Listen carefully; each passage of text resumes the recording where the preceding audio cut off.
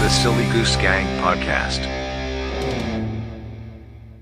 So we are back, episode 61 of the Silly Goose Gang podcast, heading on to the 1 year anniversary. We're delighted to be joined today, this evening, our time in the afternoon over in the States, by Kedrick Olsen. So Kedrick, thank you very much for joining us today. Hey, thank you for having me here. This is great. I'm really excited to get into this with you guys. We'll get into your Scottish adventures a little later on, but usually when we speak to any of our guests, either me or Ali has some experience in the field that the guest is in. But with you, we are both inexperienced. So we're delighted to speak to you. So and genuinely super excited. So what is your background, I suppose, first? Sure. I've got probably one of the strangest lives, I think. The more I talk about it, the more I talk with people, the more I realize, wow, I was rather unusual growing up, I went to a spiritualist church, so seeing trance mediumship, or what we call channeling nowadays, was a common occurrence for me. Seance every Saturday night. I was used to sitting in a circle with people, talking to the dead. My parents, unlike many other people who are exploring pagan paths, were very open to me exploring paganism and trying to figure out what sort of a spiritual path worked for me. They let me get the books that I wanted to get. My mom would bring home after work any of the herbs or incenses or oils or any of, the wacky magical stuff. She even introduced me to some people. It was really great.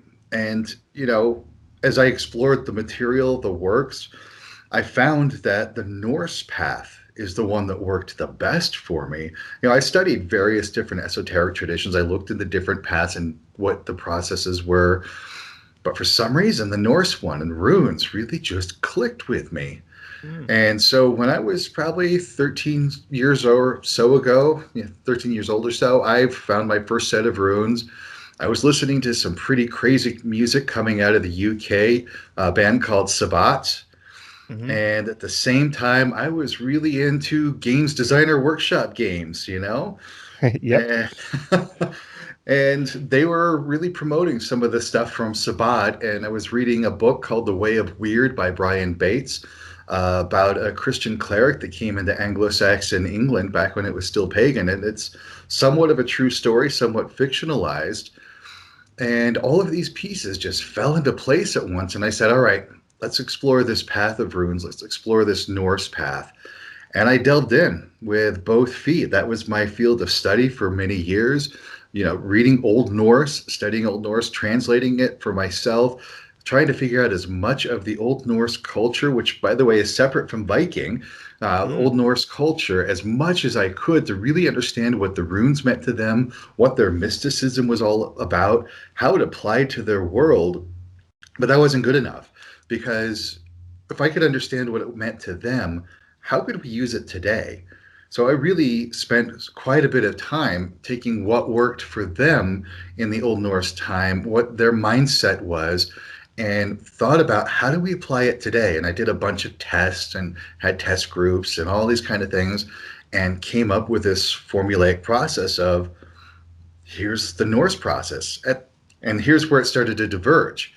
I realized there was a gap in the pagan community, that there is a lot of feminine groups out there, a lot of women's groups. There's a lot of women, sacred feminine spirituality. But when it comes to men, it's either put on the back burner, poo-pooed, or chastised. And so there weren't a lot of resources for men. And I said, okay, I can be there for the men. And I started to hone some of my Norse stuff into paganism for men to help pagan men grow. At the same time, I'm reaching out to friends that I have that are in the paranormal world, and I'm thoroughly confused. I'm doing seances with them. I'm talking with paranormal investigators, and what I thought was normal, natural part of the world for me, they're lost and struggling with. And I'm like, oh, do you guys need some training in this stuff? And they asked for it. So I put it together. So now I teach classes on seances, help people with paranormal protection. I actually even train ghost hunters to be able to go into locations so that they can protect themselves. And I'm looking back at my whole life going, wow, okay. I don't know how I kind of got wrapped up into this one, but I say in my bio, I've lived a paranormal life. It's true. For me, the paranormal is perfectly normal. And this whole Norse mysticism is just a tool that I weave into the paranormal. I weave into shadow work when I help people dealing with shadows, and I weave it into pagan men's spirituality. So, yeah, that's kind of me in a nutshell. That's quite an intro. Thank you. Yeah, there's so many interesting little points in there. I don't even know where you start with all that. So what was the so what like is your where were your parents? Are they Scandinavian, or are they from that part of the world? Was there any connection there? A little bit. I mean, on my mom's side, she said that her ancestry goes back to like some of the first boats that colonized in the U.S. On my dad's side, though, he was second generation from Germany. Okay. And my mom did a lot of genealogical research, and there's definitely, some Welsh in there. There's Danish, some Scandinavian, definitely some German in there. So it's a lot of Northern European that just by happenstance. Yeah, no, tends to I was just trying to figure out if there was a reason why you were, the Norse thing clicked with you. Just if there was anything in the background, that there was any, a crazy aunt that said do this or do that. Just wonder if there's anything like that. But no, isn't that amazing how people are just drawn or find something and just go, oh, this is my thing. I like it. It's really, Exactly. it's a really interesting thing. It's very powerful as well when you feel that, whatever it is, when you realize like this is my calling, whatever phrase you want to put alongside it. When you find that thing that just fits, it's very, very powerful.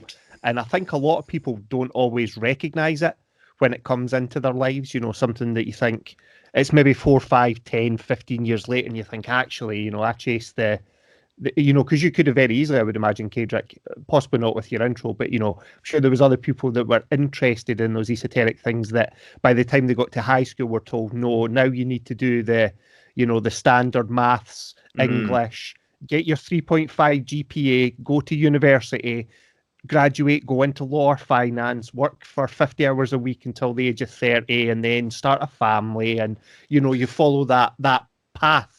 Whereas, you clearly didn't, and I would imagine clearly happier for that.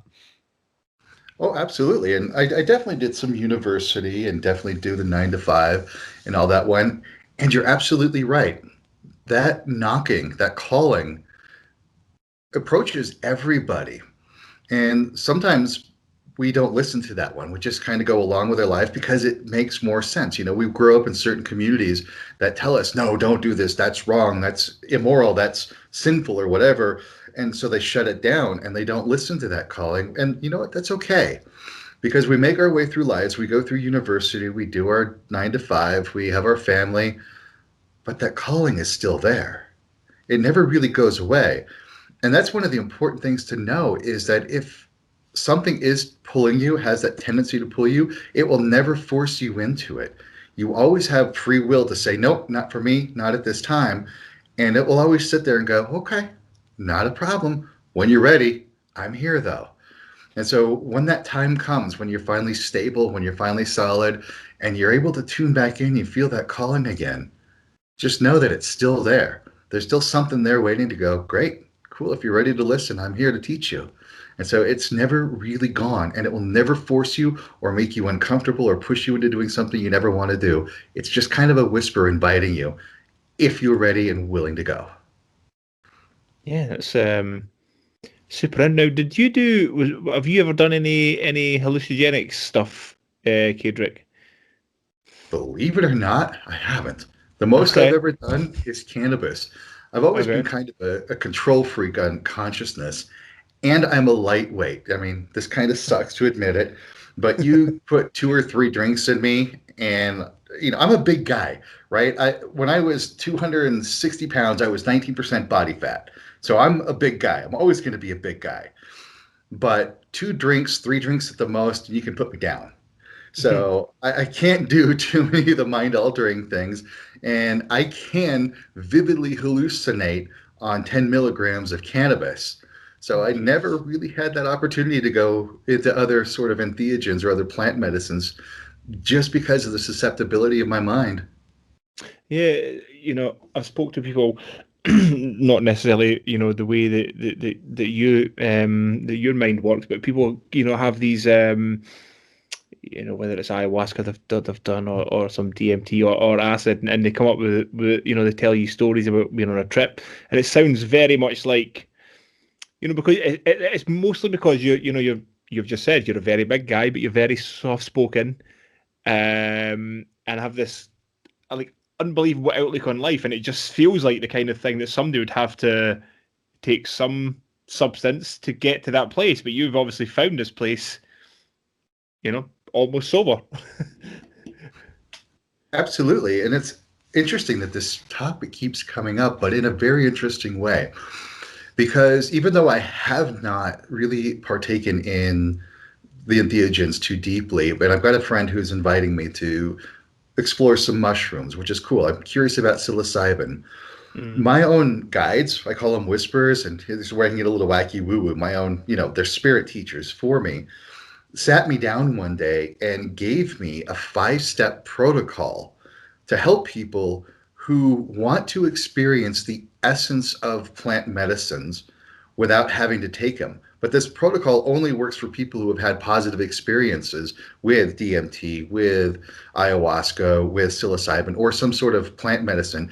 If they've had a positive experience with it, they know what that state feels like, and I can guide them through this 5-step process of reconnecting with that sacred essence so that they can go in with the right set and setting with a proper intention, have the experience that they want to have, but be completely endogenously created having this experience so that it's now under their terms, under their role. And when they're done, they can be done with it and go back to living their normal life without having to wait for, the plant medicines or the chemicals to wear off, without having to go double platinum in the bathroom while they're waiting for everything to kick out, Yeah. So I'm really I sit there and I go, why? Wait a minute. I haven't done these things. Why are you teaching me? Why are you provoking me to have people learn this experience? And they're like, you'll see, just try it. So I'm putting together a little test group soon to see how this works out. I told you to do test groups. I've got one putting together, and we'll see. I'm skeptical, but we'll see. That could be interesting. It could be interesting. We'll stay tuned for some updates on that, I believe. Do you think then? Sorry, Chris. Do you think, Kedrick, then that your kind of training and your experience has allowed you to get into those states that people have then kind of, for want of a better phrase, hitchhiked into by using psilocybin and DMT, whereas you kind of travel there freely then through your training? Absolutely. One of my favorite tools that I use is a black mirror. And when I open up a black mirror, it becomes like a portal to another reality, to a different type of dimension. And when I get really working into the black mirror, I do lose sense of connection with this physical world, with the Newtonian, Einsteinian physics that we have in our reality. I lose that sensibility. The shape and the size of the mirror distorts in dimensionality, and the communication that comes through with beings is not audible, but it's very clear in the mind. It's like telepathic, and it has been like full on visual. Like I've been a little bit startled because there is something in the room and I can clearly see that it's there. It's not human. It doesn't have a human shape. It's very numinous. And some of the things that people have described, especially when they're on 5-MeO DMT, connecting with interdimensional beings and beings in other realities, I'm like, yes, I've had that exact same experience that they describe in a black mirror setting, completely full-on visual, not audible, but telepathic communication that I can clearly remember. And it's like, so the colors, by the way, the colors are amazing. Working with a black mirror, I cannot tell you if they're they're green or blue, yellow, but the colors are vivid, and they're nothing I've ever seen in any other place before. But just bright and vivid colors. It almost makes you want to go there and see these colours. It just makes you like. I've heard this, before. I've never taken any hallucinogenics at all. But that's the thing you've heard. The colours are so vivid and bright, and it does, make you kind of go. I would like to see what these colours look like, because it sounds fantastic. But yeah, that's so. How do you? Can you put any like shape or name on the beings that you see? Is that something that what, like, how could you describe it? Sure.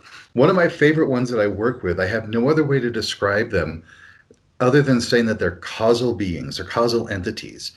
When the way that they've helped me understand their reality that they exist in is, to us, time looks like it's linear. It goes from one point to the next point. It's a straight line. Cause always follows effect. To them, time exists all at once. It's everywhere. But what they experience is multiple layers of possibility and probability.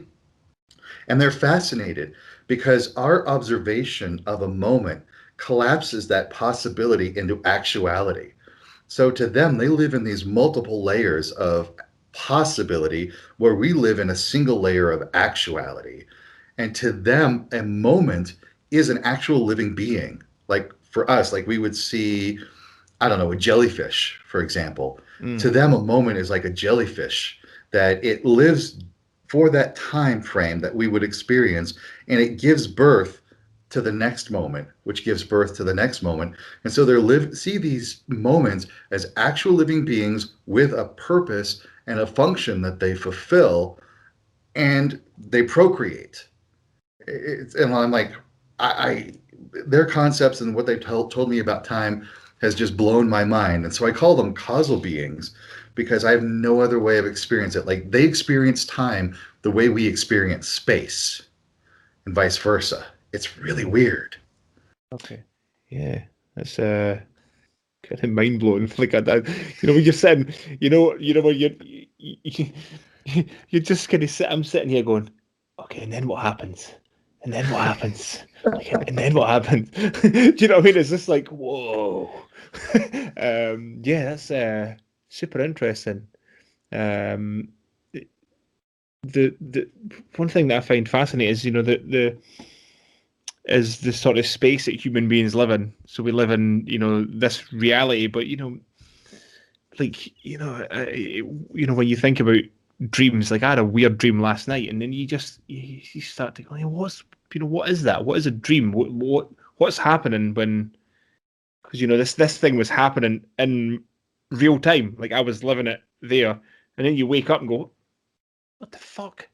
I'm in bed. What? But it's a weird thing. Like, what's the mind is such a powerful thing that I don't think we can. Or maybe you can understand your own mind, but I don't know what's going on in my crazy head. But yeah, it's just so fascinating when you speak to, because I think we speak to people, and I don't like to use the word normal, but we speak to normal people all day. Like I speak to somebody in the store and they say, how's your mum getting on? How's your gran? Is she fine? How's work? But they're just people who go home, watch soap operas on TV, go to bed and get up and do the same thing again. And then you speak to people like you who just completely make you question reality. It's like I feel like I have to go and ask myself some questions now tonight. I'm already questioning life. It's so interesting. So I know we don't have a huge amount of time, so I'm going to have to jump around a little bit here, Kedrick. So in the ghost hunting stuff, so are you're teaching people how to? Did you say protect themselves when they're ghost hunting? Exactly. Okay. So how do you protect yourself when you're ghost hunting? The main principle that I work with for any sort of the paranormal problems is the principle that similarities attract and perpetuate. Meaning, whatever frame of mind that you're in, whatever emotional state you're in, is what you'll draw to you. So if you go into a location that's haunted, and you believe that it's fully haunted and that there are some sort of entities there, you are already primed and open to the fact that you're going to encounter something because your mind is now set. The whole set and setting, you're set that there's something there. But if you fully believe that it's malevolent and that it's harmful and that you're in danger, you're going to be opening yourself up to that. You're going to be transmitting this fear energy, this vulnerability energy, because every emotion has an energy. And for our skeptics out there, and I love it, the work of Hameroff and Penrose has actually shown us that the microtubules of the neurons throughout all of our body, all the nerve cells, actually have virtual energy that is tuned by our thoughts and our emotions. So even the energy that we are outputting is created by our emotional state and our thoughtful state. Now imagine that there are beings out there, entities, that they're not evil. It's just what they subsist on. So if you have a fear-based entity, it's going to come around to you, poke you with some fear energy. So now you're going, what was that? What was that? You're generating fear as an energy that it can feed off of, and it goes, oh, finally. So it's eating off of you. So what happens is I teach people that if you're going into these places, knowing that there could be some sort of fear-eating type entity, I first teach them how to discern what are their thoughts and emotions versus what might be externally derived, so that when they encounter that externally derived, they have a few things they can do. The first thing I tell anybody to do, if you are feeling that something is trying to provoke you with fear, with anger, with that creepy, oh my God, what is this feeling, is to actually laugh at it. Believe it or not, laughing will create this type of energy that repels a fear-based being or an anger-based being or any sort of negative entity. You're going to laugh at it. It's going to be like, what are you doing to me? The next stage that you can do is, let's say you're in a haunted place, you're in a haunted location, you're feeling that fear creeping up on you. You're feeling that cold spot of something draining your energy.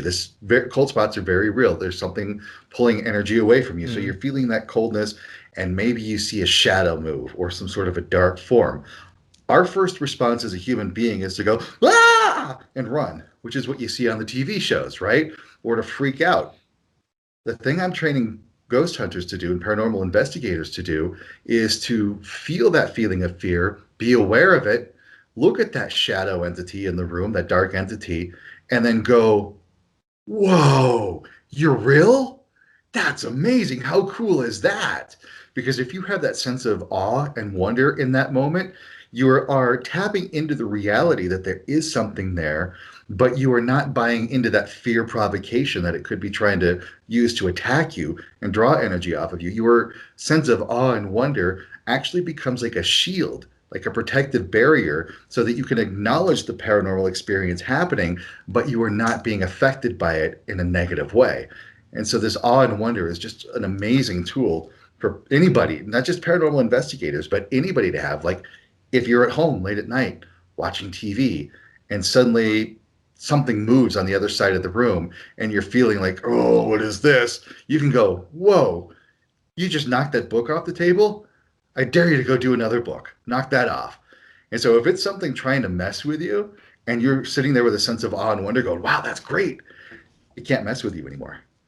But if it is more positive, like, like a playful child or something, it might get off on that and go, okay, cool, let's knock another one off. And then you know that you're actually in the presence of something that's not harmful, but that you can actually peacefully and happily coexist with. That's interesting. That's interesting. I was just going to say that because... Sorry, Alex. No, I was going to say, when we were kids, my gran and granddad had actually just round the corner from where I stay now, in the big old house. And that house was 100% haunted, 100%. And you're talking about cold spots there, but I can remember being a kid and being in a room and there was a noticeable drop in the temperature, and then you were aware that something you know, and I think people have said before that, you know, kids are a little bit more aware to this stuff than maybe adults. But yeah, you would be aware that something had changed in the room, like there was something was there, 100%. But my gran was, you know, she's one of those people where, you know, her bedding would be perfectly flat, and then when she would be in the house on her own, or you know, I was in the house with her, whatever, you know, she would go back upstairs within half an hour of making a bed, and somebody had sat on the bed. That somebody had sat on the bed. It was a perfect, like somebody had sat on it. But my gran used to shout at the ghost. She used to shout, say, "Bloody sick of you doing that!" But there was never nothing bad ever happened. It's interesting now that you say that. You go, oh, that's quite, you know, she just, as you know, crazy old Scottish women would do, shouted at the ghost. Yeah, I was going to say very, very similar because, as Chris knows, I grew up in Brodick Castle, a castle over on the Isle of Arran. I'm not rich by any stretch of the imagination. My grandparents were the custodians for the National Trust, the charity that owns the castle. So they lived in the staff flats at the top, and like all castles, it was haunted by a ghost called the Grey Lady. And similar to Chris, I used to remember seeing her, and again on the peripheries, you know, on the outside edge of your vision. And again, my grandpa used to laugh about it when he used to do his night watch duties. I used to go with him. And it used to be really cool because you would go through the old banqueting hall and they had, it's quite famous, but along one of the walls, there's like 400 heads of stags that have been shot. So you got all the eyes on the wall and they kind of follow you. And then something would rattle and my grandpa would be like, away you go, you silly old bism. To the Grey Lady because she was causing mischief, and he used to kind of dismiss it. And he used to, when I was little, you would be a little bit scared because you're like, oh, ghost, you've seen the stories, you've heard the, you know, read the books. And then you realise, as my grandpa used to, oh, just ignore her, she'll go away. She's trying to get to you. Just ignore her or tell her to go away and you'll be fine. There'll be no harm will come to you. So it's interesting that, as Chris has said, his gran used to do it. And then, you know, you yourself there, Cedric, are saying that's actually a defence, whether, you know, learned or by, you know, happenstance or by practice or exposure, that maybe we start to lose in the modern world. Yep, you're exactly right, because that's another thing I teach in the defense classes, is how to set those boundaries, like saying, don't mess with me, we're not here, but you can peacefully coexist here.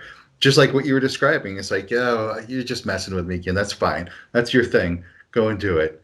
So I love it that you have those examples of healthy ways of dealing with the paranormal. It's just like, yeah, it's here, it's normal, but just come on, cut it out. Stop messing with me. Yeah. Yeah. I mean, I remember being on holiday once with a friend when we were younger. And, I woke up in the middle of the night and there was something standing over my friend's bed. Now, I'd woken up. Some people may say you're dreaming or whatever. But, when you wake up and you look and you go, something's standing over my friend's bed. And then as I stared, it slowly walked back into the curtains and then just disappeared. But I sat there for ages staring, just going, is this real? And I would say 100% there was something there, like 100%. So yeah, there's a couple of instances, that I've had where you go, something's, and if this might be a very childish way to look at it, but if you think about all the people on Earth right now, like 7.5 billion, 8 billion, if you think about all the people that have ever lived through all of history, you think, well, where does everybody go? Like, there has to be some, if as we're saying, if everybody's energy, then where does the energy go? There has to be something that happens. Like, it would make sense in some capacity. Exactly. It's not childish. Oh, that makes absolute sense. Sometimes parts of it linger in these places, like you were describing. Sometimes there are other entities here, because there's more than 7.5 to 8 billion sapient creatures on this planet. There's a lot of energetic ones that don't have bodies, the spirits, but there's a vast, for want of a better word, spirit world, afterlife, that is filled with billions of people.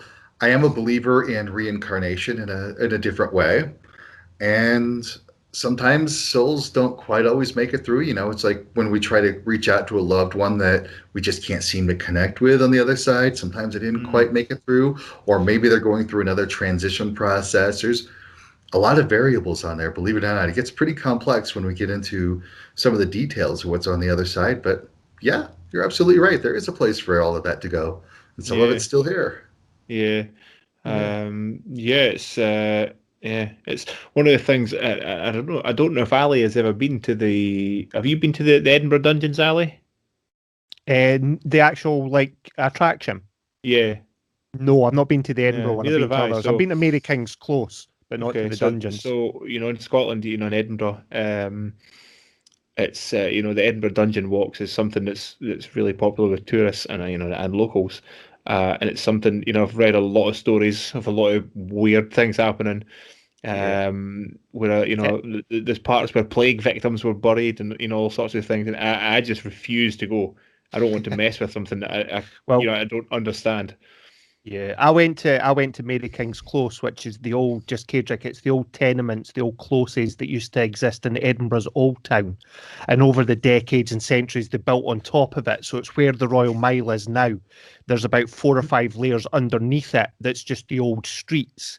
And for parts of it were blocked up. They put all the poor down there that were plague victims and just basically essentially quarantined them until they died off. And there's a very famous room which is known as the corn doll room, and there's a little corn doll that a girl wove back in the 1600s, and it sits on a little alcove in the wall, and the girl reputedly died in that room.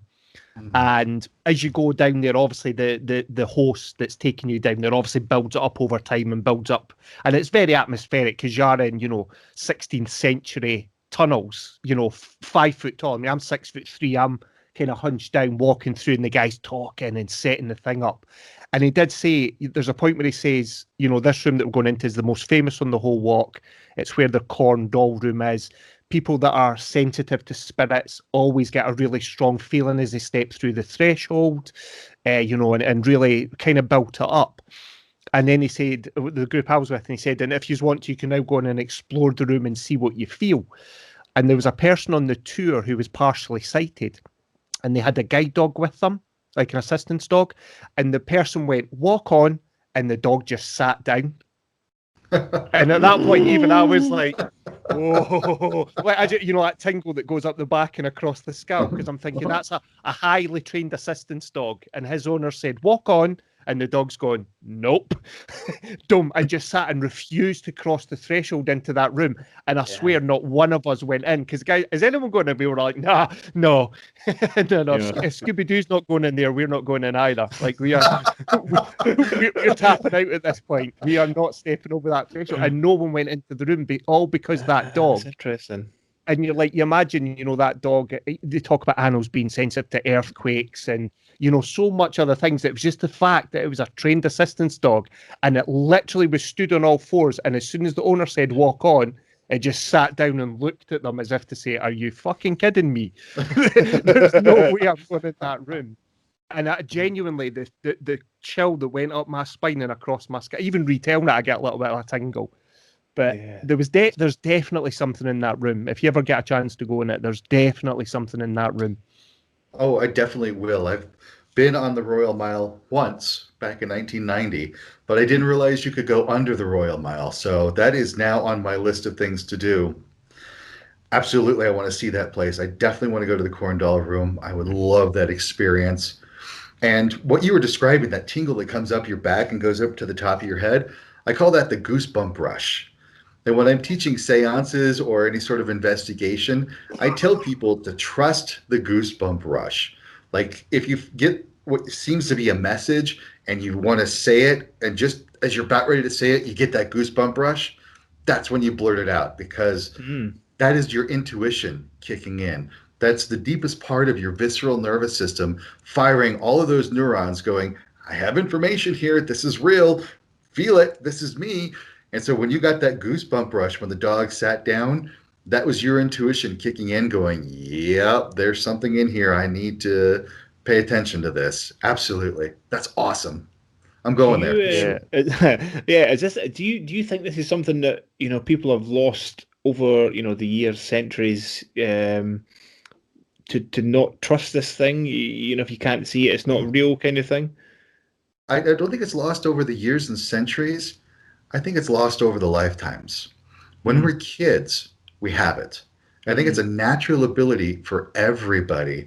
But when we tell our parents, because our parents were grown up this way, we tell our parents about it. They're like, oh, stop making up stories. You're just playing with an imaginary friend. Oh, I don't want to hear any more of this kind of nonsense. Or they're genuinely afraid. And so kids get shut down for it. They want to belong. They want to fit in with their parents. They don't want to get in trouble. So we just tune it out. We turn it off. This goes back to what I talk about, the veil. In these circles, we hear about people saying, like at midnight, the veil between worlds is thinnest, or at 3 a.m., the veil between worlds is thinnest. In this cemetery, the veil is thinnest. In that location, in the dungeon, the veil is. And I'm like, no. There is no veil. There never was a veil. Ever was. Never been a veil. What we use as a metaphor of the veil is allowing our mind to tune in or out for what's already around us. So if you go in believing that a place is haunted and that you're going to have a haunted experience, you're tuning in your mind. You've crossed the veil already. When we do seance and we set and setting, we set sacred space around us, we call in the beings, we're not dropping the veil. We're tuning our minds to be open to receive. And so when you went down into the corn room, almost ready to go to the corn doll room, and you felt that goosebump rush, it wasn't that you were crossing a veil. Your mind was opening to the possibility and becoming aware. And that's what we lost as kids. We had that as kids. But over the years, when we get older, we're starting to recover it. More and more people are watching the paranormal shows, tuning into shows like this, realizing that the paranormal is perfectly normal, the supernatural is completely natural, and our ability to perceive and interact with it is a natural talent we all have. We just need to reclaim it, own it, and go, yep, this is real, and this is all around me, has been all the time. Yeah, like I say, it's certainly an interesting topic. I can remember, as I was saying earlier, if you look at something I thought of when I was younger, just looking at, it must have been a cemetery that was close.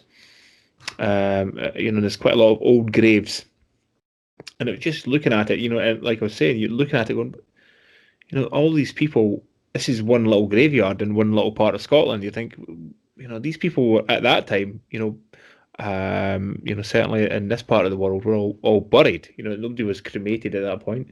And you just think, well, where does, there's a lot of dead bodies. There's a lot of skeletons, and if you believe in, a soul, or like I say, energy. I'm a believer in energy. That must go someplace. I thought that when I was younger, and I still think that now. To me, if you want to believe, the Big Bang was real, to go way back.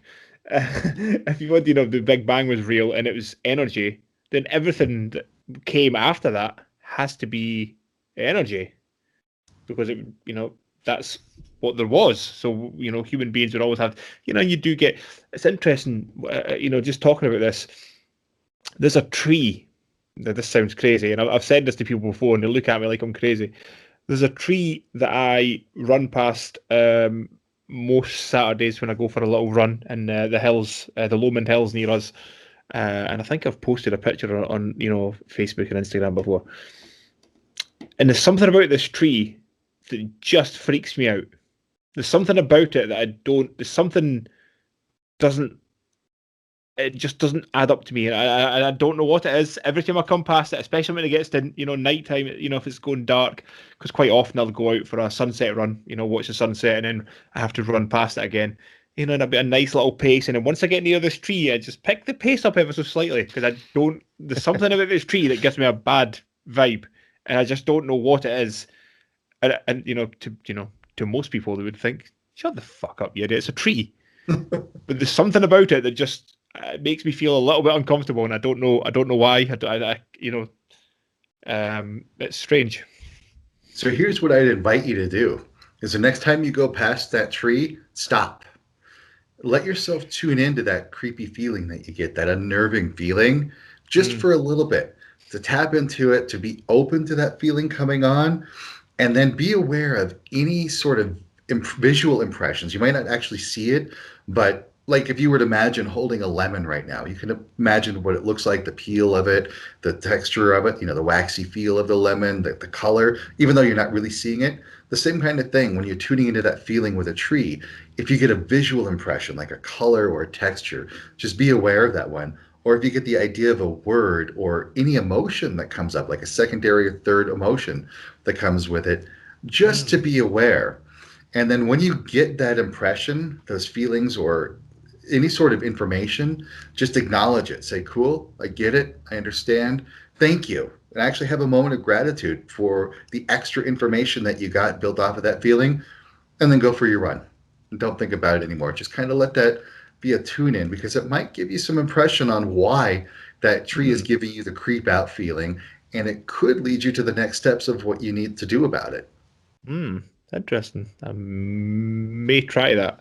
I'll have to work up to it. I'll have to talk myself to it and be brave.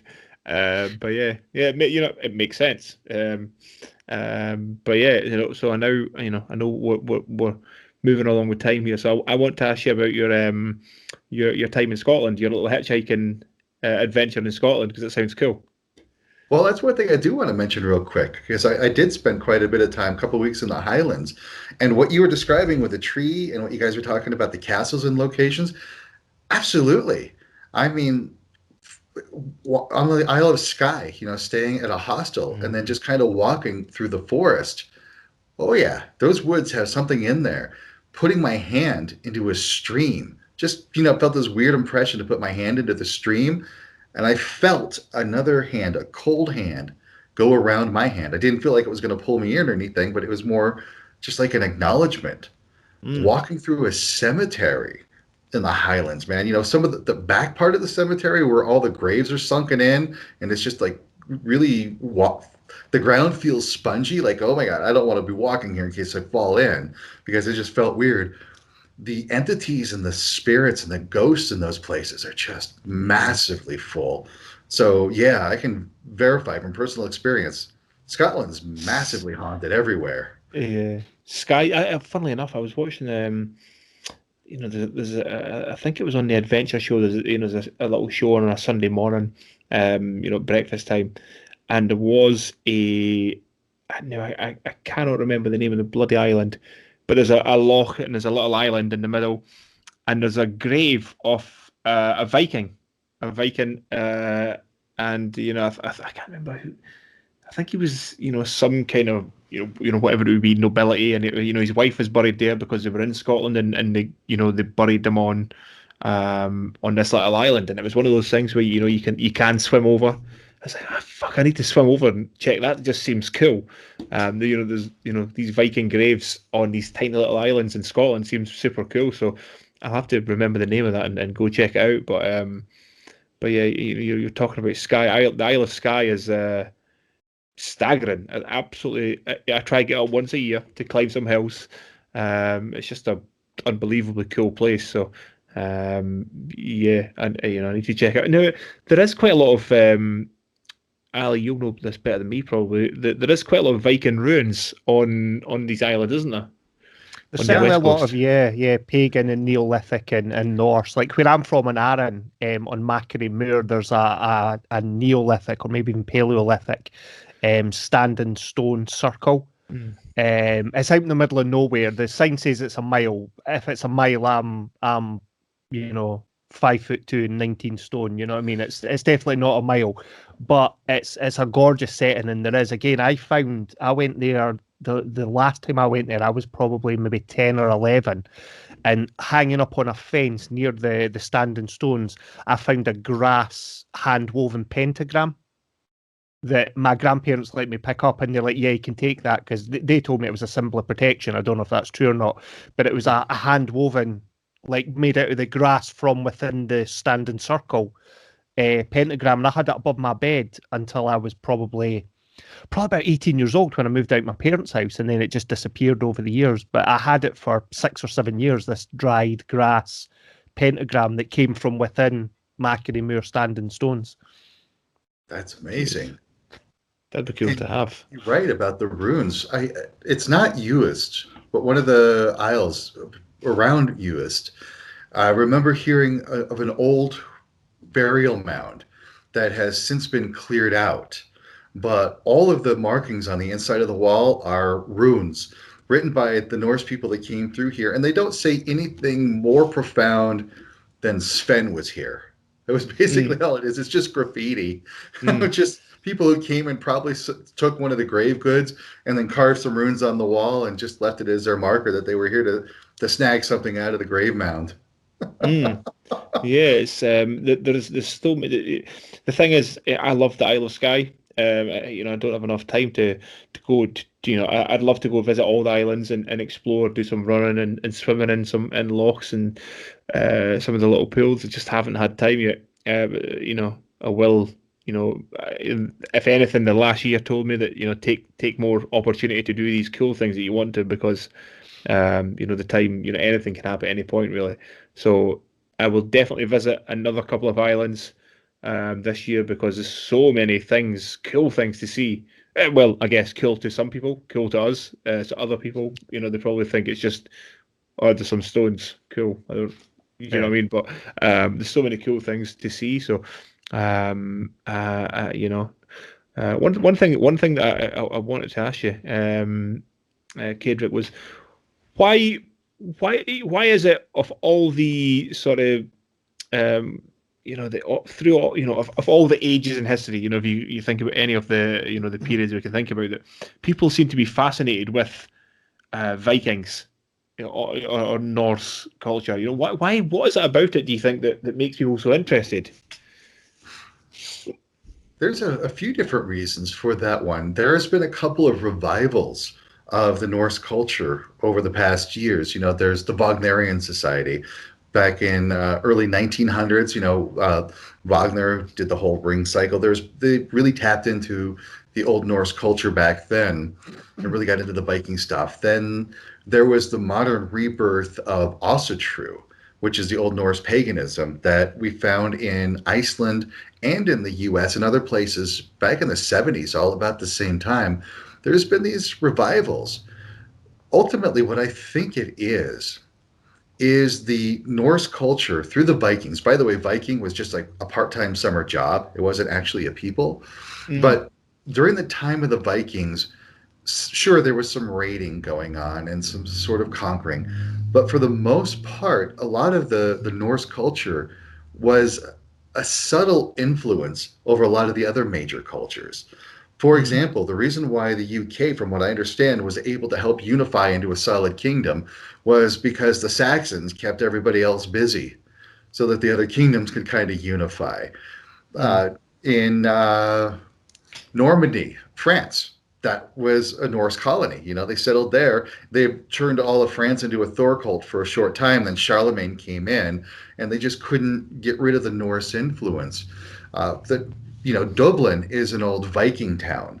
There's just everywhere. The Norse have had some sort of a subtle influence that created governments. It created, really a lot of the countries that are out there. Even in Spain, we have the Visigoths and the Vandals that were a founding part of Spain. All the way out to Russia, there was a tribe of Swedes called the Rus who settled along the Volga River. And the Rus gave rise to Russia. And because we have this subtle undertones of Norse culture that have influenced so much of the world, I think every now and then it just kind of bubbles up and people go, ooh, what is this? And then we tend to romanticize it, and it gets romanticized in a very highly fictional way, which is like what we see on the Vikings TV show. I can't stand watching that just because it's just so outrageous. But I think people just romanticize that subtle influence. Yeah, I have to say, I don't watch any television. I've never watched any. Ali would tell you this. I haven't watched any television series ever. I watched 5 minutes of something and went, nope, don't like it. the only thing I've ever watched from episode 1 to the very last episode was Vikings. I just loved it. I thought it was amazing. It's the only thing I've ever watched. Only thing. So thank you for ruining it for me.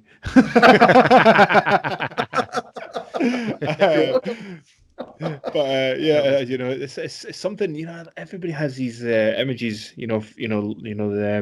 I guess people concentrate on like you're saying that the raiding part of it, where they have these images of the longboats and stuff, and that's the image that people have. But there's obviously a lot more surrounding the culture.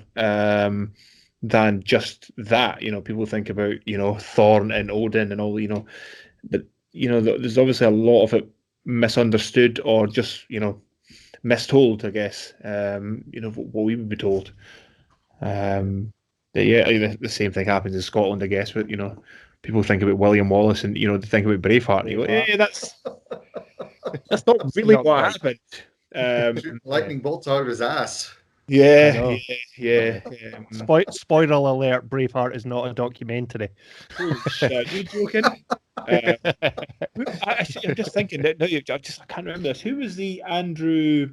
Who was the William Wallace's right hand man, legitimate right hand man, who was actually the kind of the strategist? Andrew. I was going to say Martin, but it's not. Fairley.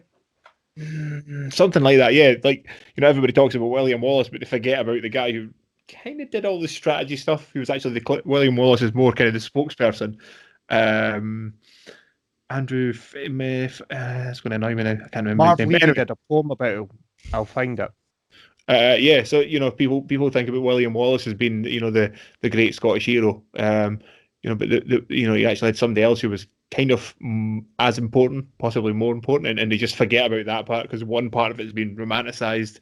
Like you're saying, the same with Norse culture and the Vikings. But yeah, it's something that I'm super interested in. I like the idea. I'm going to have to go and read. In fact, is there any books you would recommend to read?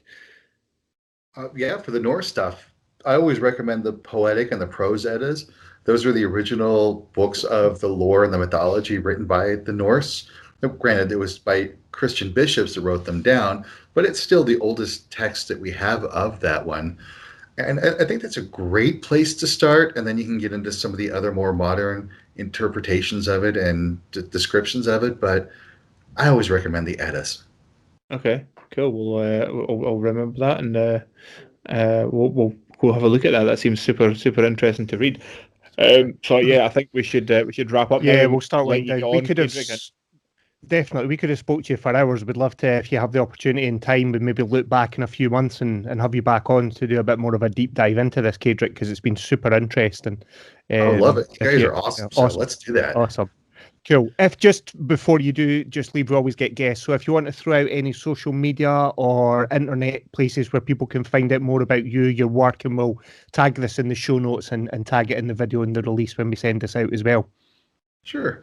When we're ever talking about books, I can't be negligent to not recommend my own, Runes for Transformation, where we talk about more of the practical ways of using runes. Then, of course, I have my website, Cédric.com, where you can find my paranormal work, my work for pagan men, and the shadow work and all the kind of stuff that I do there in the Norse and the runes and the rune music that I create. And just look for my name on Facebook, Instagram, and YouTube, and you'll find everything I do. And I'm always open for questions, comments, or thoughts, so don't hesitate to send me a message in any of those places. I love it. Awesome.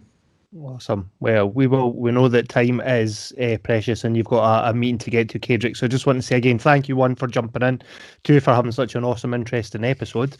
And as I say, we'd definitely love to do it again and get another probably hour and a half chat with you, no issues whatsoever. We could listen to you talk all day. But I think with that, let's call episode 61 of the Silly Goose Gang podcast with Cédric Olsen done and dusted. Thank you very much, Cédric. Thank you, man. You guys are awesome.